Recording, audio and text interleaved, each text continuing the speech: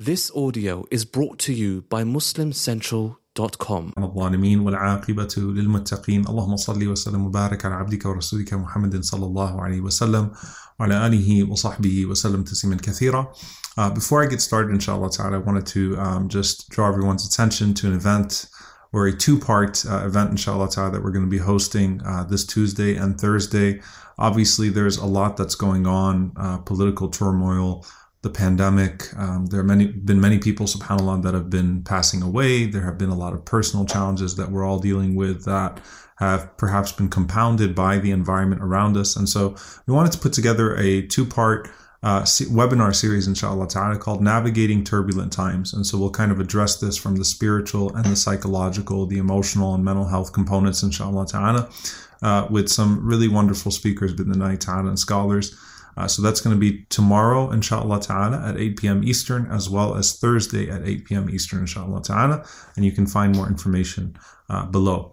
Now, tonight's reflection actually comes as a result of, I posted this thing about Habib and the way that he honored his parents, and just some of the things that he said about his father and some of the things that he said about his mother. And I've realized that it's a recurring theme that anytime that you post anything about the importance of obedience to your parents and loving your parents and honoring your parents, it's going to, for some people hurt them because their relationship with their parents is different. And it's not the best. And sometimes there are even situations in which there is parental abuse.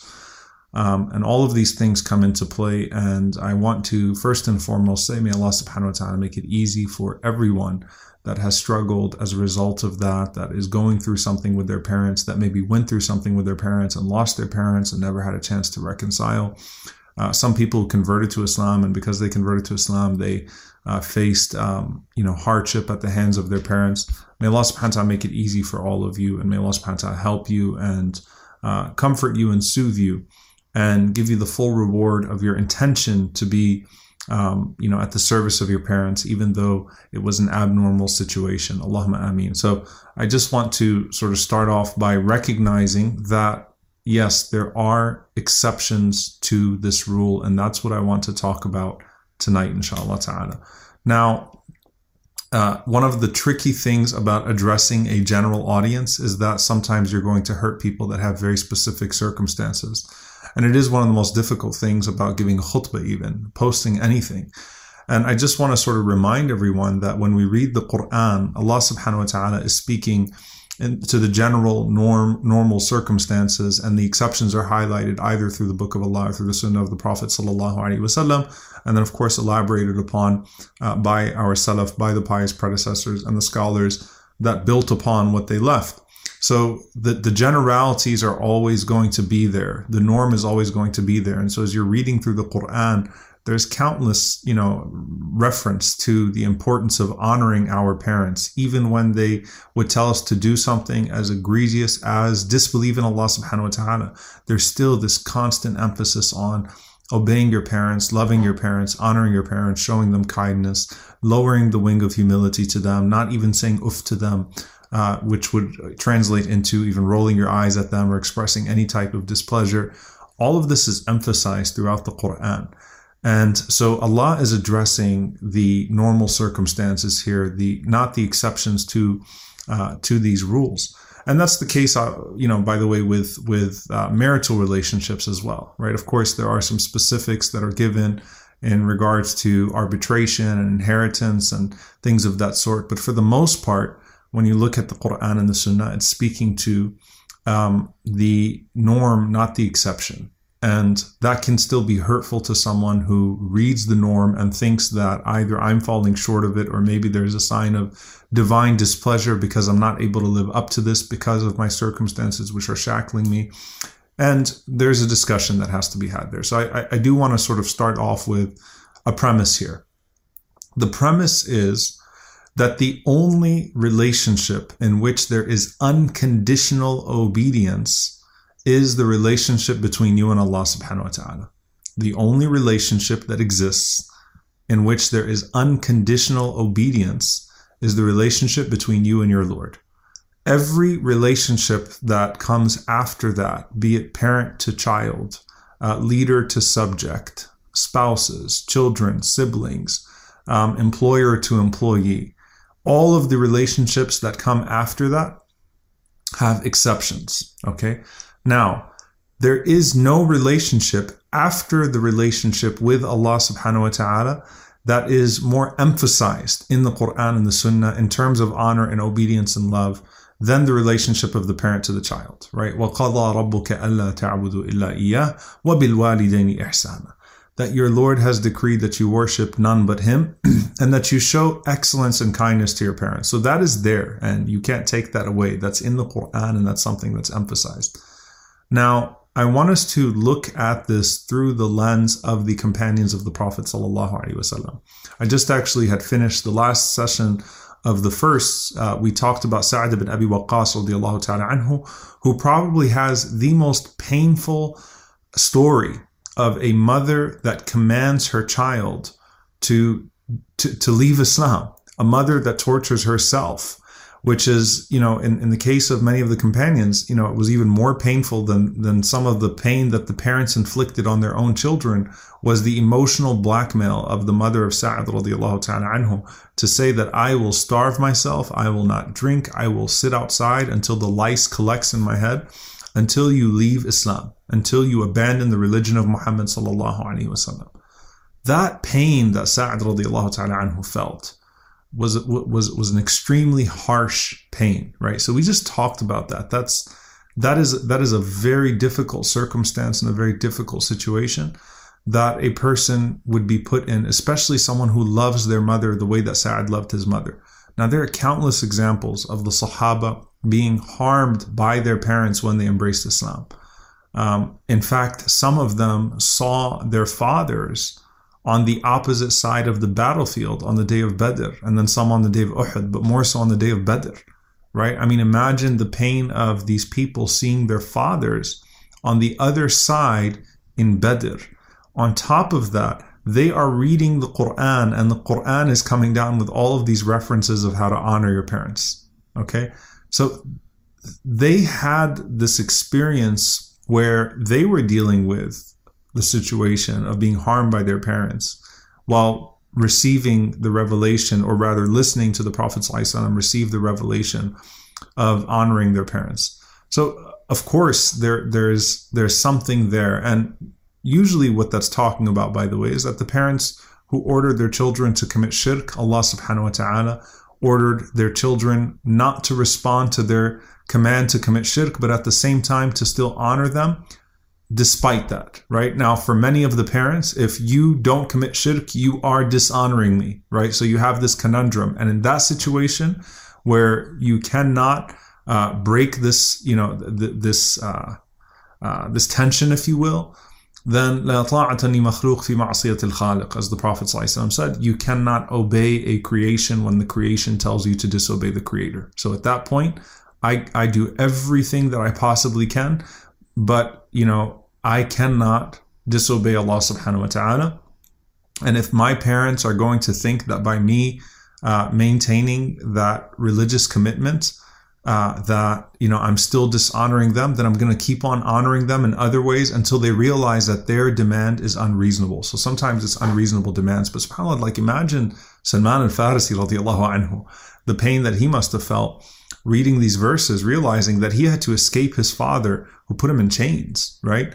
So that did not cause Salman radiallahu anhu to develop a resentment to the Quran, but there was an understanding, right, that there are limits, because the only unconditional relationship of obedience is the one of the servant to his or her Lord. So that's it, right?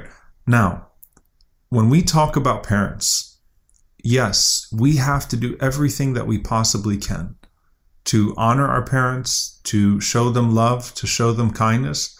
And we tolerate some of the things that come as a result of, especially their elderly age, and sometimes, unreasonable statements or asks. Those are some of the things that might happen, right? Especially as our parents become advanced in age. And that's why Allah subhanahu wa ta'ala actually specifies when they become advanced in age, that sometimes as they get older, They're going to say things. They're going to ask things. They're going to do things that might hurt. They might come off as unreasonable. And Allah subhanahu wa ta'ala speaks to that reality, right? And I want to say that we have to learn in normal circumstances. We have to do everything that we possibly can in normal circumstances to be the ones that honor the parents and to be the ones that love our parents, because far too many people will will put themselves on equal footing when it comes to a disagreement, when it comes to some sort of fallout, and they will escalate with their parents and, quickly resort to, a different framework or a different way of thinking that leads them to not treat their parents right. And so I think there's value in what Habib said. And, I talk about my mother, may Allah have mercy on her, all the time, right? I think there is value in us talking about the ayat of the Quran and the ahadith of the Prophet ﷺ and the sayings of the Salaf, the sayings of the pious predecessors. Now, what does this not include? There's the famous saying of Umar ibn Khattab radiallahu ta'ala anhu. And by the way, I don't know of any sanad, any actual chain that would make this binding, but it is a quoted story in many of the books of Tarbiyah that a man came to Umar ibn Khattab radiallahu ta'ala anhu to complain about his son. And his son said, does the child have rights upon the father? And Umar ibn Khattab radiallahu ta'ala anhu said, yes. And he said, what are those rights? He said that he chooses a good mother for him, that he teaches him the Quran, that he gives him a good name, or that he gives him a good name and teaches him the Quran.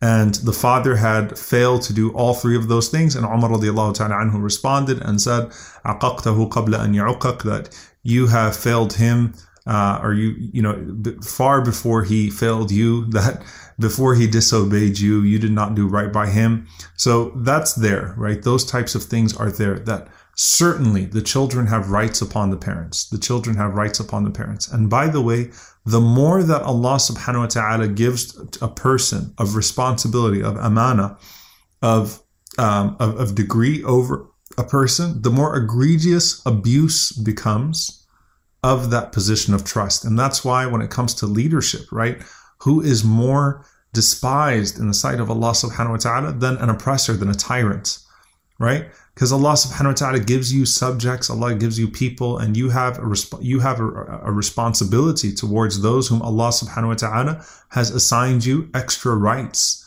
So that's there in the Sharia. That's a built-in mechanism. So when it comes to parents and their children, at no point do you put yourself in an unsafe situation. So let's start there. That abuse is not acceptable, right? Abuse is not acceptable, especially abuse in which there's no question about it being abuse. Abuse is never acceptable. And if a person is abused by their parents, then they should take themselves out of that situation and they should seek help and they should not feel guilty for doing so.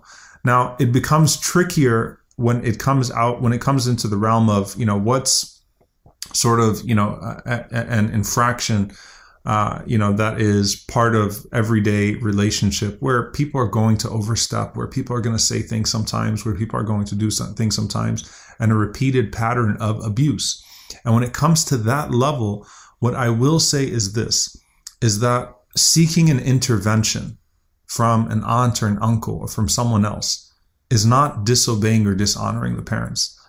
So he said, leaving a situation of abuse is certainly not dishonoring them, right? If anything, the sin is then greater on them. But the second layer of that, which is to seek intervention, is not disobeying the parents. If it's less than that, right, where it doesn't require an intervention yet, but to express yourself and to say, look, mom, dad, I want to talk to you. And look, when you use these words, it hurts. I'm dealing with certain situations here. I'm going through something, or these particular words sting, or I feel like this is... then, that's not disobeying the parents. That's not dishonoring them, right? What becomes harmful, or when it falls in the sinful, is when a person becomes abusive to their parents, right? When a person becomes, violent towards their parents, or starts to say things towards their parents, or do things towards their parents, right? So seeking mechanisms by which you can better your relationship once it comes under, away from abuse, in which you have full rights to disconnect yourself from that situation. You should not feel guilty if you have left that situation especially when you have an objective person to tell you that indeed, this is a situation that you should get out of and that you should not be in.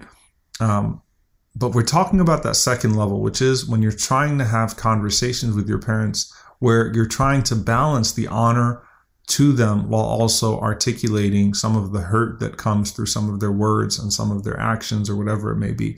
That's not disobeying them or dishonoring them. At no point should a person become volatile to where they're screaming, to where they're yelling at their parents, to where they're becoming abusive towards their parents and those types of things, right? That's not the character of the believer, certainly not to your parents, okay? Now, after all that is said and done, every single person has their unique circumstances. Every single people has their specific circumstances. You have a Lord who is most merciful, who is most just, to seek help, to seek guidance from someone to help you navigate turbulent times. None of that is contrary to the tawakkul in Allah subhanahu wa ta'ala, to the trust in Allah subhanahu wa ta'ala.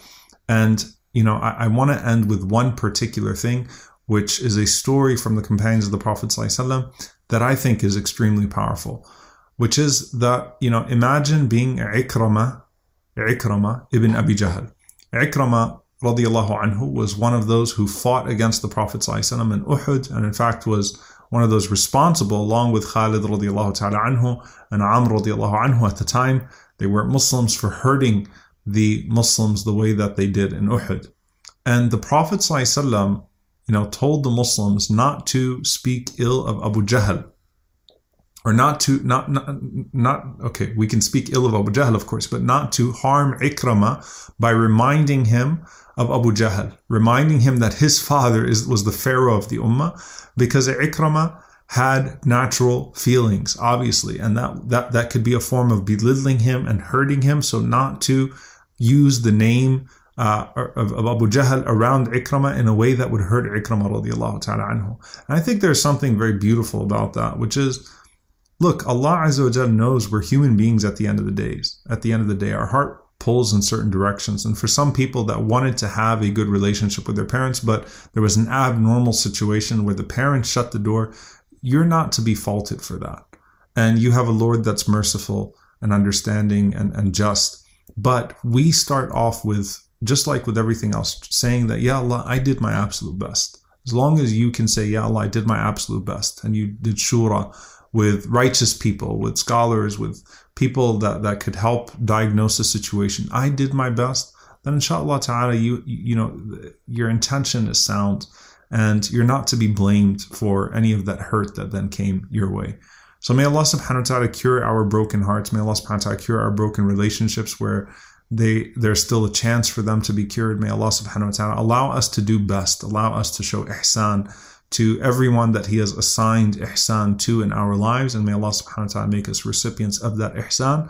Allahumma ameen. If this still does not help, I apologize. I certainly understand. Again, these are messages, general messages that are meant to help us sort of navigate within a framework, but at the same time, I understand that there are going to be people with specific situations. May Allah help us all, and may Allah help you all to get through whatever it is that you're getting through. And I should say again, right now everyone is struggling with something. May Allah subhanahu wa ta'ala help all of you through whatever hardship you may be struggling with, and may Allah Azza wa Jalla enable us to help others as well. Jazakumullahu khairan, and I'll see you all inshallah ta'ala tomorrow night. And I apologize, tonight was a long talk. Wassalamu alaikum wa rahmatullahi wa barakatuh.